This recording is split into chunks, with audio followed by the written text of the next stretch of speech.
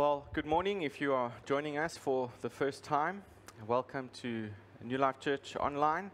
And we have been going through a series of the book of Acts over the last month. And it's been encouraging to see how the Lord uses His church for His glory in 2,000 years ago, as well as He does even today. So I hope you are being blessed and you're being encouraged through this series. We have been looking over the last 2 weeks on the first sermon that Peter preached, where 3,000 people were cut to the heart and were born again, put their faith in Jesus Christ. And today we look at the last part of that sermon as people respond to that. So we want to read Acts chapter 2, the last portion of the sermon, verse 37 to verse 41. The title of my sermon this morning is How Salvation Works. Now, when they heard this, they were cut to the heart. So remember, they had heard the sermon and they had heard Peter's appeal.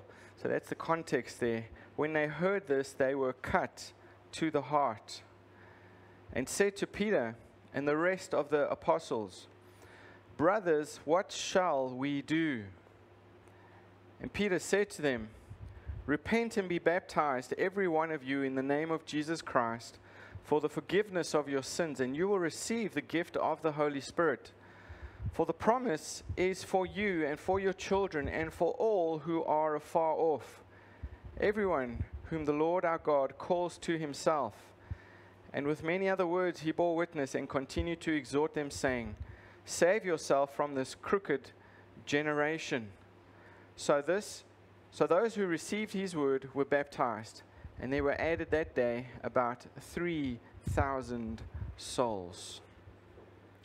So here we come to the end of this amazing sermon where so many people were convicted of their sins. And we want to see why. That's what we want to look at this morning. How come they were convicted? And I think we all have many questions in our lives, and our lives are filled with them, especially in these trying times. But people spend their lives asking themselves all types of different questions. And I think one of the main questions that humans ask themselves are, how can I make a lot of money? I'm sure you've heard that. Maybe your children have asked that question. And when we end up making that money, the next question to be asked is, how can I make myself more money? How can I make myself more money? And what can I do with this money to enjoy my life? Maybe you've heard the question, how can I make myself more handsome or desirable or more beautiful? And maybe another question you've heard is, how can I be sure that I will live long enough to enjoy my money and to enjoy my fame and to enjoy my kingdom? And I think maybe the most important of all of these questions is, what kind of legacy can I leave behind that will ensure that people will remember me after I am gone? And do you know that not one of those questions really address what is most important in life? And I'm sure you can resonate with some of those questions, but the most important question that we need to be asking has eternal significance. And these are the two questions that man should be asking themselves, and questions that we should help our children to be asking. And the first question is found in Matthew chapter 16, verse 15. When Jesus said, "But who do you say that I am? Who do you say that I am?" We know God the Father answered it this way. "This," talking about Jesus, "is my beloved Son, with whom I am well pleased." You'll be surprised, people don't know the answer to that question. Simon Peter in Matthew chapter 3, he answered the question, "You are the Christ, the Son of the living God." So every person's destiny, eternal destiny, rests on how they answer that question. And what is your answer to that question this morning? What is your answer to that question this morning? I think you would agree with me that that is an important question that we need to be asking ourselves, as well as our loved ones, as well as our friends. Who do you say that Jesus is? Who do you say that Jesus is? But I think the second most important question that we find in the Bible is found in our text this morning in verse 37. And we see in verse 37 the question, after they had been cut to the heart, after they had been convicted of their sins, is here in verse 37. What shall we do? What shall we do? And the question they are asking is, what must we do to be saved? What must we do to be saved from this sin? And this was the same question that was asked by the Philippian jailer in Acts chapter 16, which we will look at, I'm sure, later. And this is a question that arises out of a heart that is touched by God, a heart that is convicted by the gospel. And it's a question that gets to the heart of man's greatest need, our greatest need. And the truth is, mankind doesn't need more money. We don't need to build our empire. We don't even need to really leave a legacy. We don't need more things. We don't really even need better health or longer lives. What we need is to be saved. What we need is to be saved, rescued from our sin. We need to be in a right relationship with God. That is the most important thing that we need in our lives.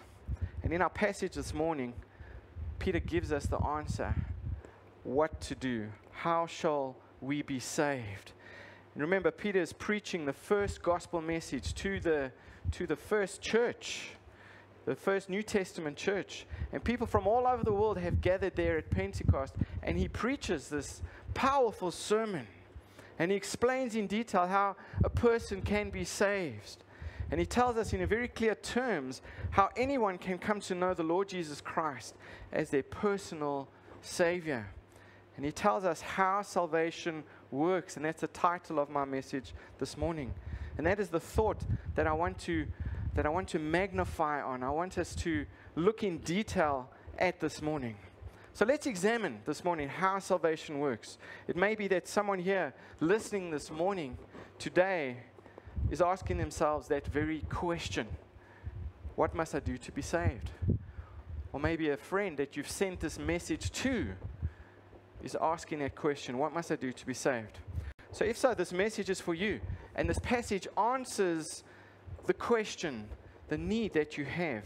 So let's take a few minutes to think about the subject, how salvation works. And my first point this morning is from verse 37. And it really is the first step. And that is conviction. And that is conviction. See verse 37. Now when they heard this, they were cut to the heart and said to Peter and the rest of the apostles, brothers, what shall we do? So the first step is conviction. That's my first point this morning. And the Bible says that those who heard Peter's sermon were cut to the heart. Now the word cut means to be pierced through. It means to be stabbed. It means to be greatly agitated or greatly troubled. And what they heard that day caused them to be agitated, caused them to be troubled, caused them to be stabbed in the heart, cut to the heart. And that's what conviction is all about. That's what we mean when we talk about conviction. And the word conviction really means to persuade or convince the mind by evidence. By evidence. And that's what we try and do. Even though emotions are important, remember, our emotions can be manipulated. Our heart is desperately wicked. So in order to be convicted of our sins, we need to address the mind. The mind needs to be convinced. The mind needs to be convicted. And we see in our passage this morning, this message that Peter preached. The people there, thousands of them, were convinced in their minds of the truth of what Peter was preaching. And when they heard what Peter was preaching about, He was preaching about the Messiah. He was convicting them. He was convincing them that they had crucified this Messiah that they were waiting for, that they had heard prophesied in the Old Testament. And they were convinced that this was true. Even though they had crucified him, they realized they were guilty, and this was true. And they were touched very deeply in their hearts. Let's open that up a bit. What were they convinced about? What were they convinced about? And we've seen this already, so I'm just going to briefly skirt over this. We saw from verse 14 to verse 21 that they were convinced by the fulfillment of God's word. And we saw Peter using Old Testament prophecy, using Old Testament portions of Scripture to help them to be convinced. And Peter was just reminding them of what God had said. He was reminding them that God had said this particular day would come. And they were convinced by the fact that God had kept his word. God had kept his word.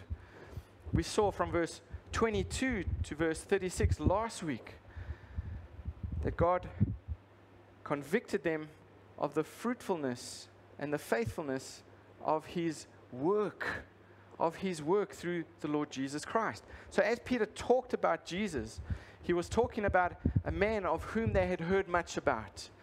And they realized that this Jesus wasn't just a man, that he was sent by God, that he was accredited by God. They had heard of his claims to be Messiah. They had rejected those, but now they were convinced that he was, in fact, the Messiah. They had heard of that Jesus had been crucified. Some of them might have even been at his crucifixion.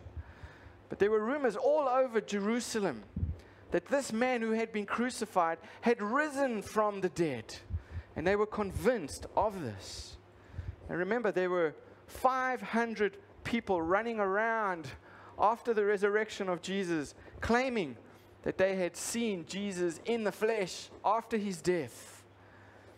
And now these followers of Jesus are filled with the Spirit, and they are telling the multitudes that they were witnesses to this risen Savior. You see, the day of Pentecost was exactly 50 days from the day that Jesus was raised from the dead. And it was only separated by 10 days from his ascension. He had ascended, and then 10 days followed, and then it was Pentecost. So for 40 of those 50 days, Jesus had lived with them. Jesus had eaten with them. He had worked among them, and he had instructed his disciples of what to expect when he was gone. And the people in the crowd had heard the rumors, and they came to see this resurrected Savior. And the disciples were witness of the Savior to them. Rumors of stolen corpses, rumors of empty graves, rumors of terrified disciples and frightened Jewish leaders, they were all expelled by the witness of these disciples. And one of Jesus' followers is telling them the same thing now. Peter himself is reminding them that this same Jesus that they had crucified was risen, and that he was a witness to his resurrection. And they were convinced. And they were convinced and pricked in their hearts. We see in verse 15, we see in verse 32, that they were convinced by the faithfulness of God's witnesses. This crowd had certainly heard about the terrified disciples hiding in the upper room. Now they see them standing boldly. They see them preaching courageously in the power of the Spirit of God. They were no longer these cowards hiding away. And people were convinced by their witness, their bold witness. And this crowd saw the change in these frightened disciples. And they also understood the risk that these disciples were taking in standing and proclaiming Jesus as Messiah. They knew the risks that they were facing. And when the message was preached in such power, they acknowledged that this message was indeed the truth from God, and it convinced them. So we see three ways that they were convinced. And I want to remind you this morning, if you are saved today, or even if you are lost, when I talk about lost, I mean if you are lost in your sins, if you do not know Jesus as your Savior, we pray that one day you will be saved, that one day you will know Jesus as your Savior. And God uses all of these methods and other ways to convince people of their sin, to convince them that He is the Messiah who can save them from their sins. And I'm sure maybe you can resonate with one of those ways that the Lord used to convince you and to bring conviction upon your heart and to cut you to the heart of when you first realized that Jesus was in fact the Messiah who you needed to bow down to and worship in order for your sins to be forgiven. So what is conviction? Conviction, it is God Himself taking whatever steps are necessary to convince you that His claims concerning His Son, Jesus, are true. They are real. And it is God bringing you to the place where you can see yourself as a lost sinner in need of a Savior, and where you can see that Jesus is your only hope. That is true, biblical, genuine conviction. It is God bringing you to the place where you cry out, just like these people did at this message where Peter was preaching, "What must I do to be saved? What must I do to be saved?" And this is not a negative thing. This is a needed thing. And notice what Jesus Himself said about conviction. Look at John chapter 16, if you would, with me. In John chapter 16, verse 7, Jesus says, "Nevertheless, I tell you the truth. It is to your advantage that I go away. For if I do not go away, the Helper will not come to you. But if I do go, I will send Him to you. And when He comes, He will convict the world concerning sin and righteousness and judgment. Concerning sin, because they do not believe in me. Concerning righteousness, because I go to the Father, and you will see me no longer. Concerning judgment, because the ruler of this world is judged." So that's what Jesus has to say about conviction. And until there is conviction of sin, remember, a person feels no need for a Savior.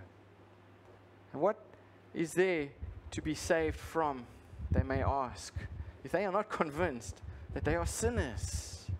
Before the Holy Spirit brings conviction, the sinner needs to think.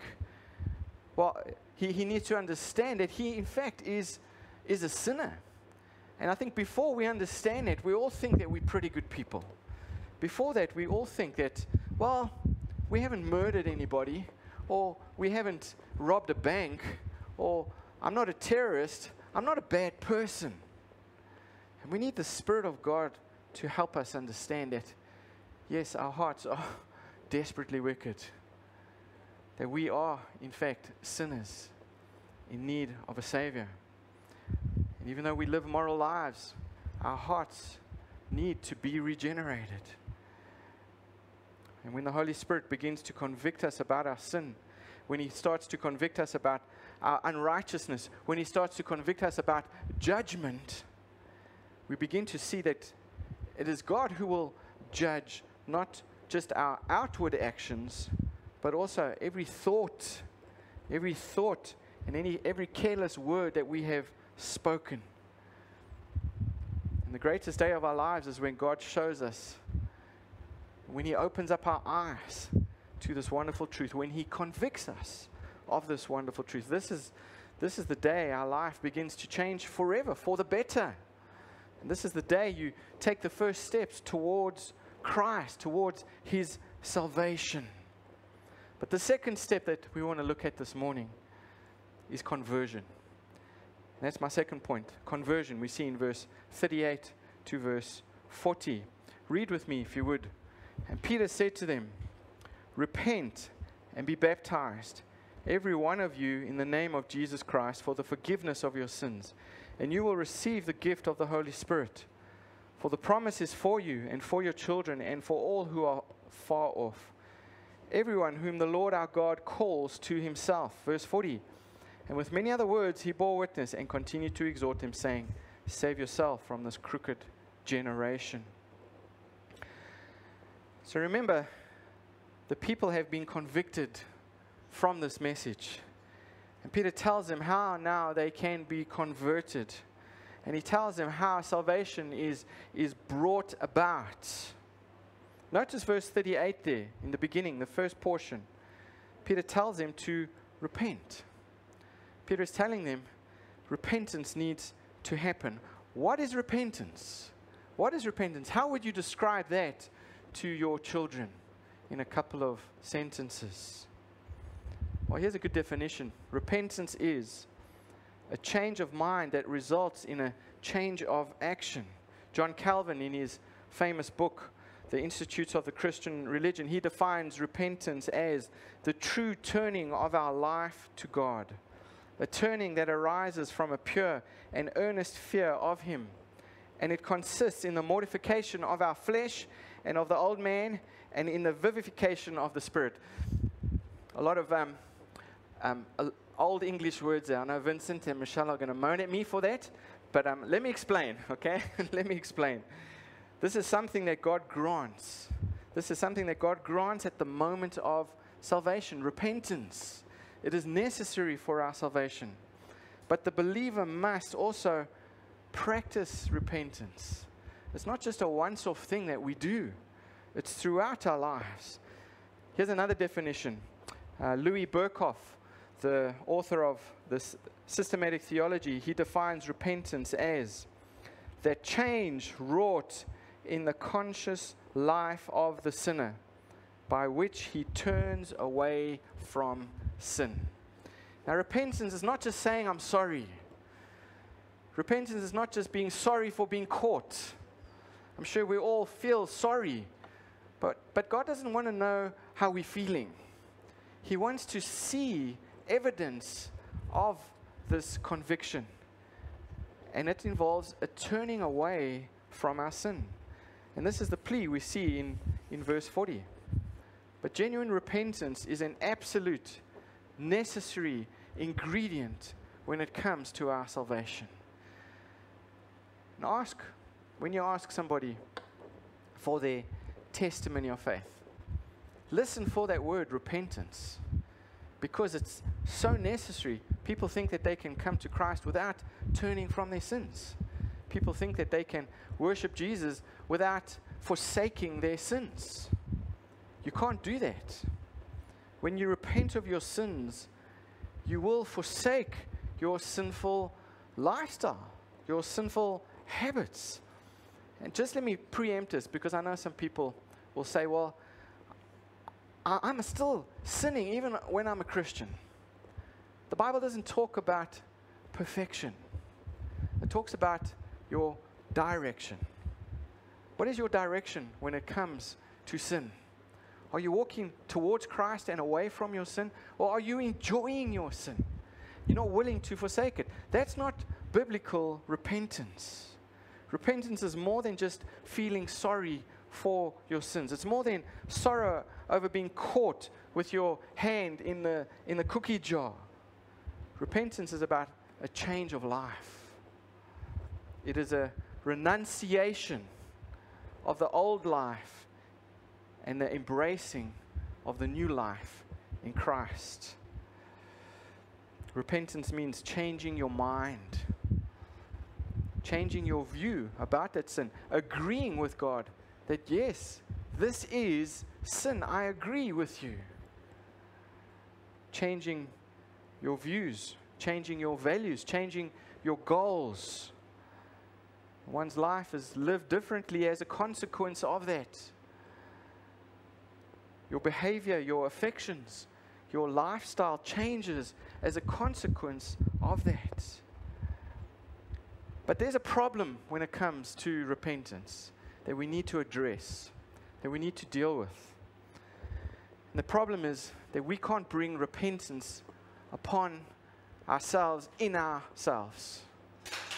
Man cannot repent of our sins unless God grants us this gift of repentance. The Bible is clear that repentance is a gift from God. Let me show you a few verses in Acts chapter 5. We read in verse 30 and verse 31.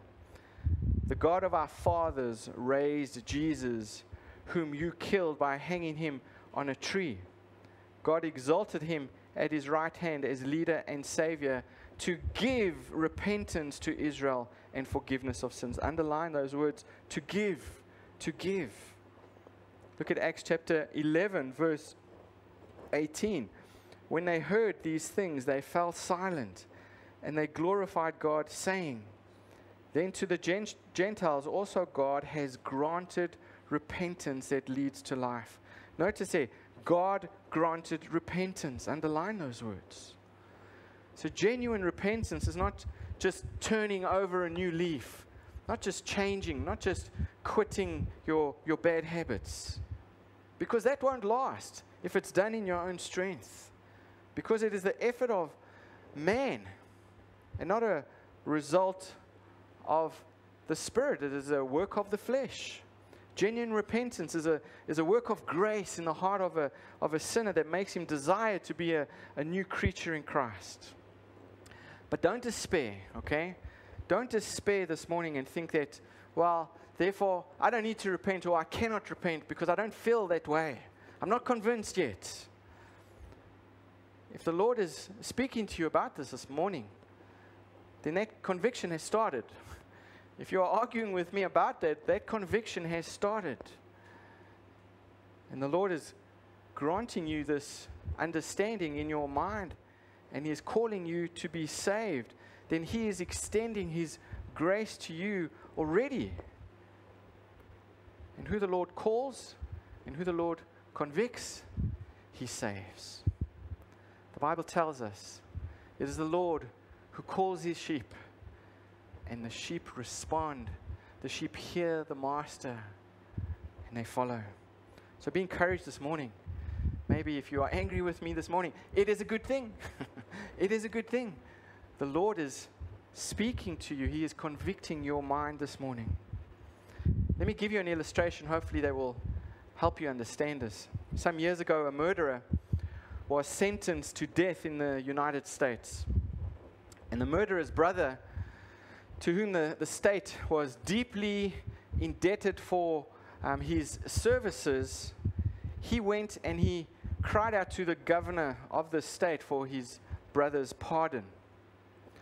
And this pardon was granted because of all the work that this brother had done for the government.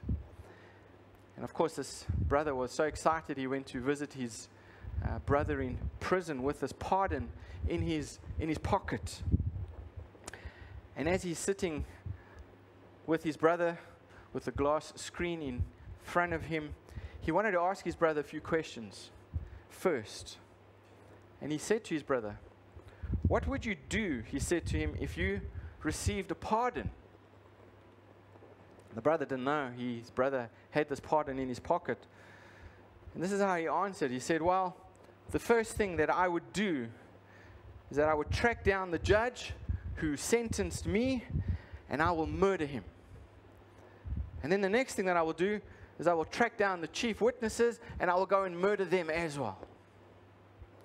Well, of course, the other brother, he stood up and he left that prison that morning with the pardon in his pocket.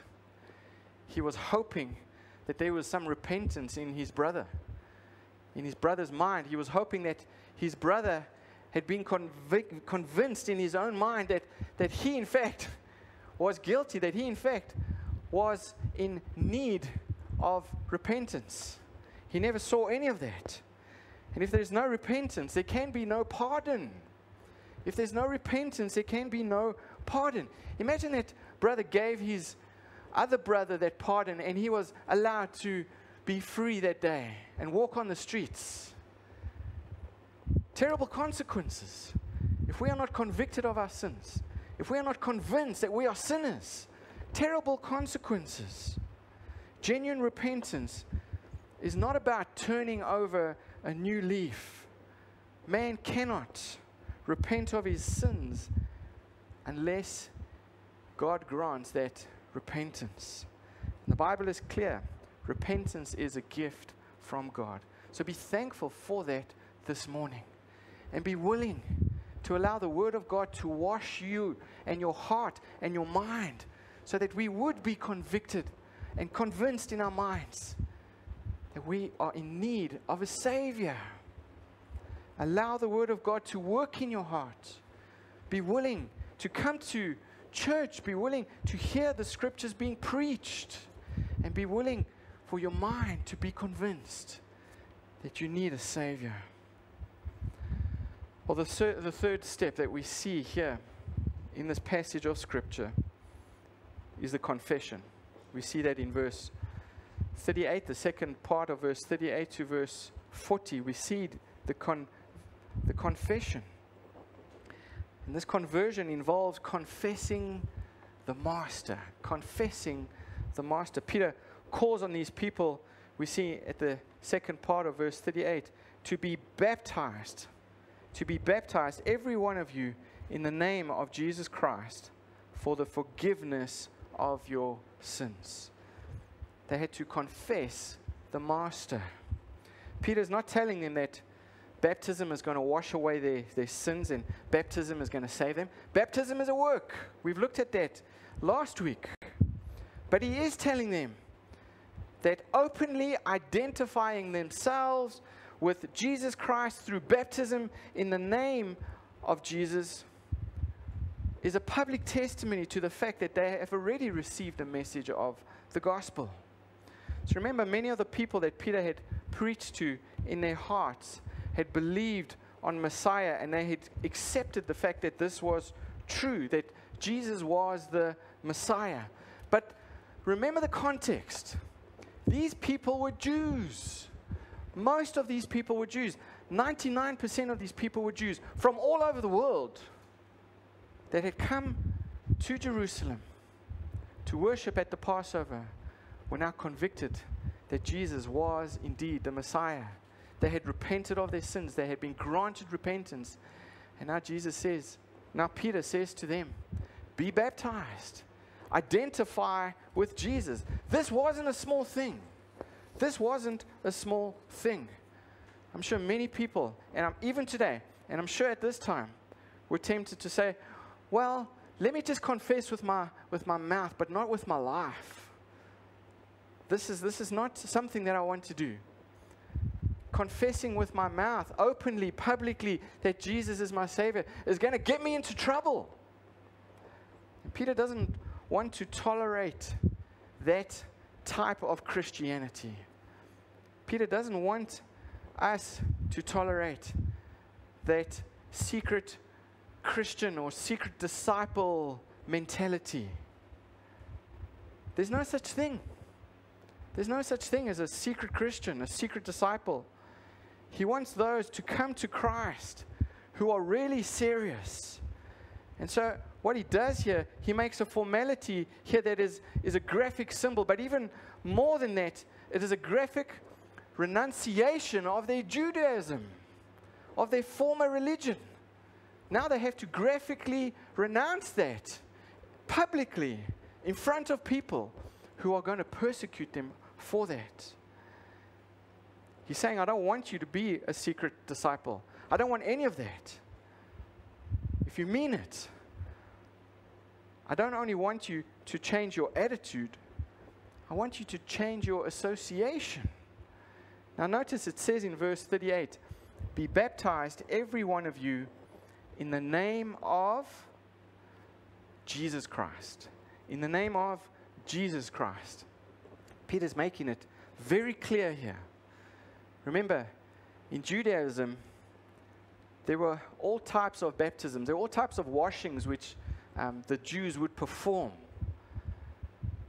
And they could have been washed and it wouldn't necessarily have connected them with Jesus. So he says very specifically here, I want you to be baptized in the name of Jesus Christ. That was tying them with the Messiah, with who he was. There was a transformation that had to happen, a genuine transformation that had to happen in the lives of those new converts in order for them to have truly done this seriously, genuinely. It meant that their families and the rest of their world would count them as dead. They no longer would be tolerated in the temple. They would have been kicked out of their homes for denying their former religion. The most despicable thing that a Jew could do would be to come to Jesus Christ. Remember, the Jews thought Jesus was a blasphemer. They had determined and decided that Jesus was worthy of execution. They had just killed him for doing that, for blaspheming in their definition.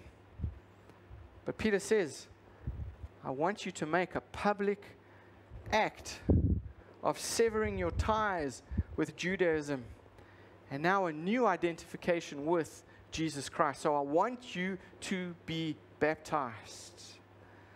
Baptism being a symbol of union with Christ. This was a big step. It was a big step. And again, I want to emphasize, baptism does not save, but receiving Christ by faith does. And Peter is trying to get these people to openly admit that they have done this, that they have embraced the gospel. And then he wants to see external evidence of what is happening or what has already happened in their hearts and in their lives.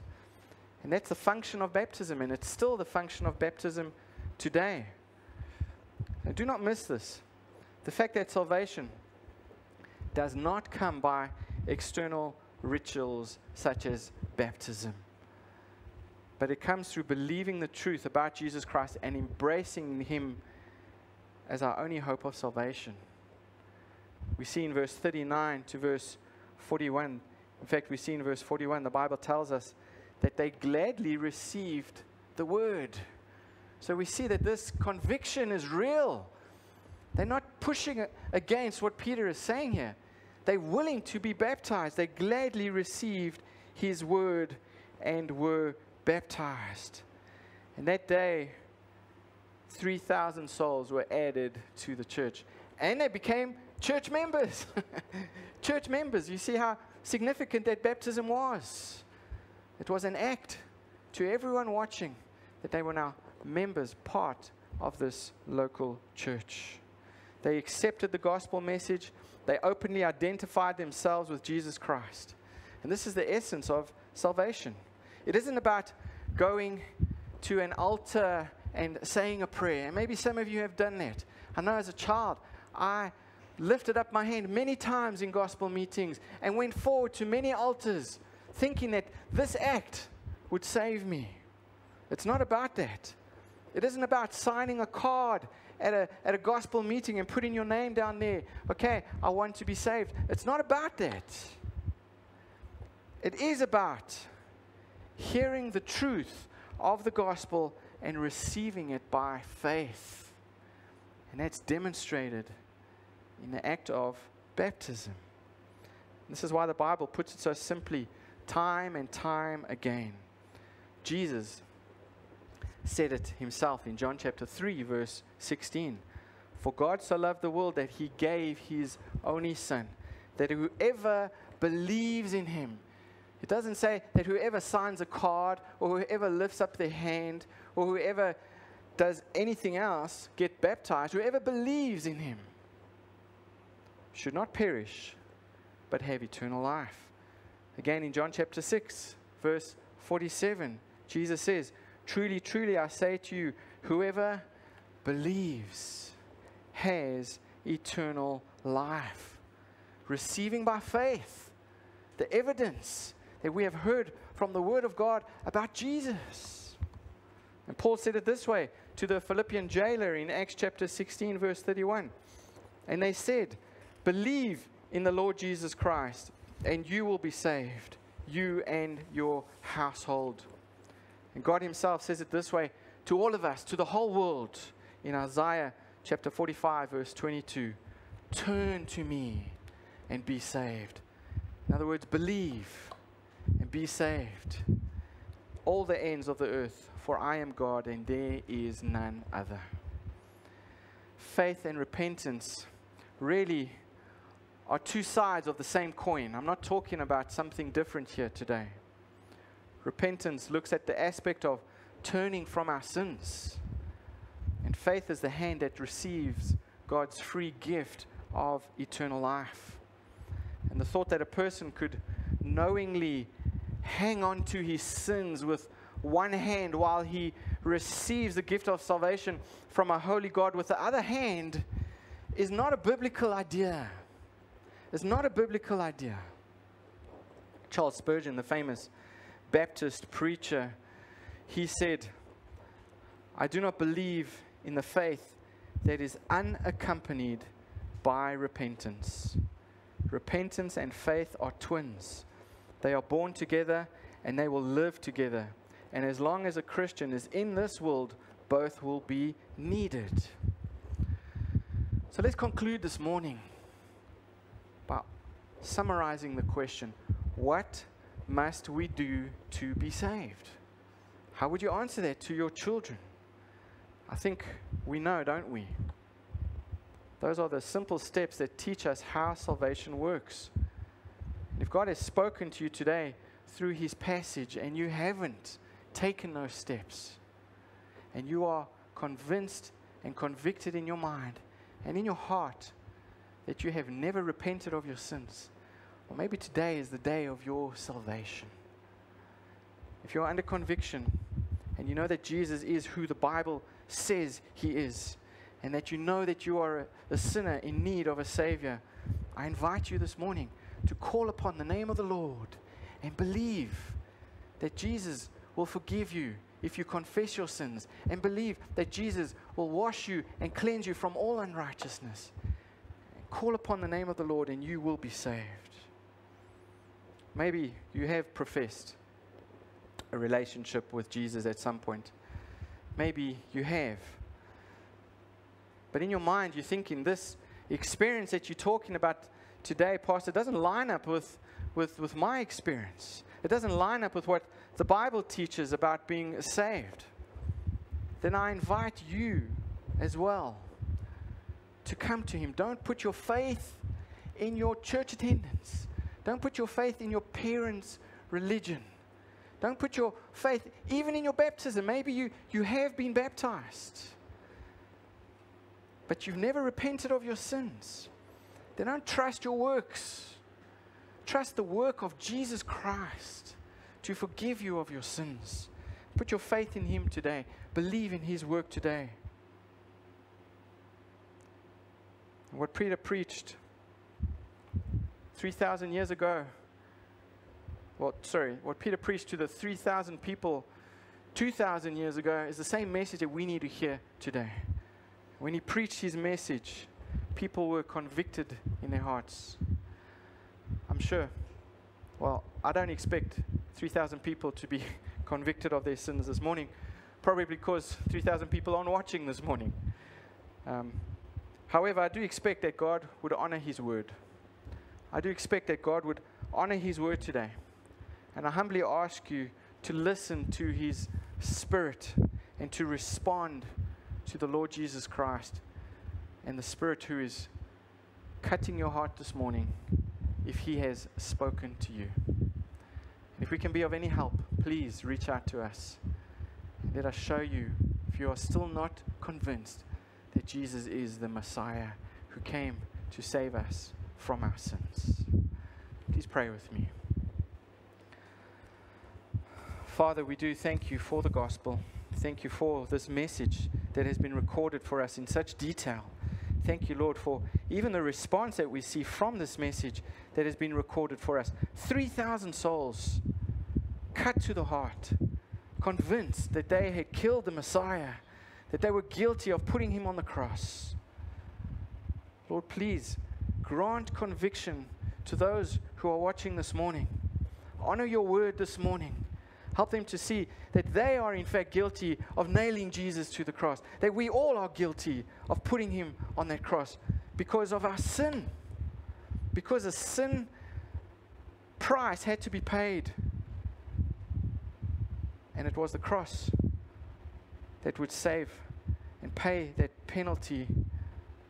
Lord, please, I pray that you would work conviction this morning in our hearts and bring about repentance for the sake of your name. You, Lord, are worthy to be praised. And thank you that we can do that through your Son, Jesus Christ, who has brought reconciliation through the death of himself on that cross.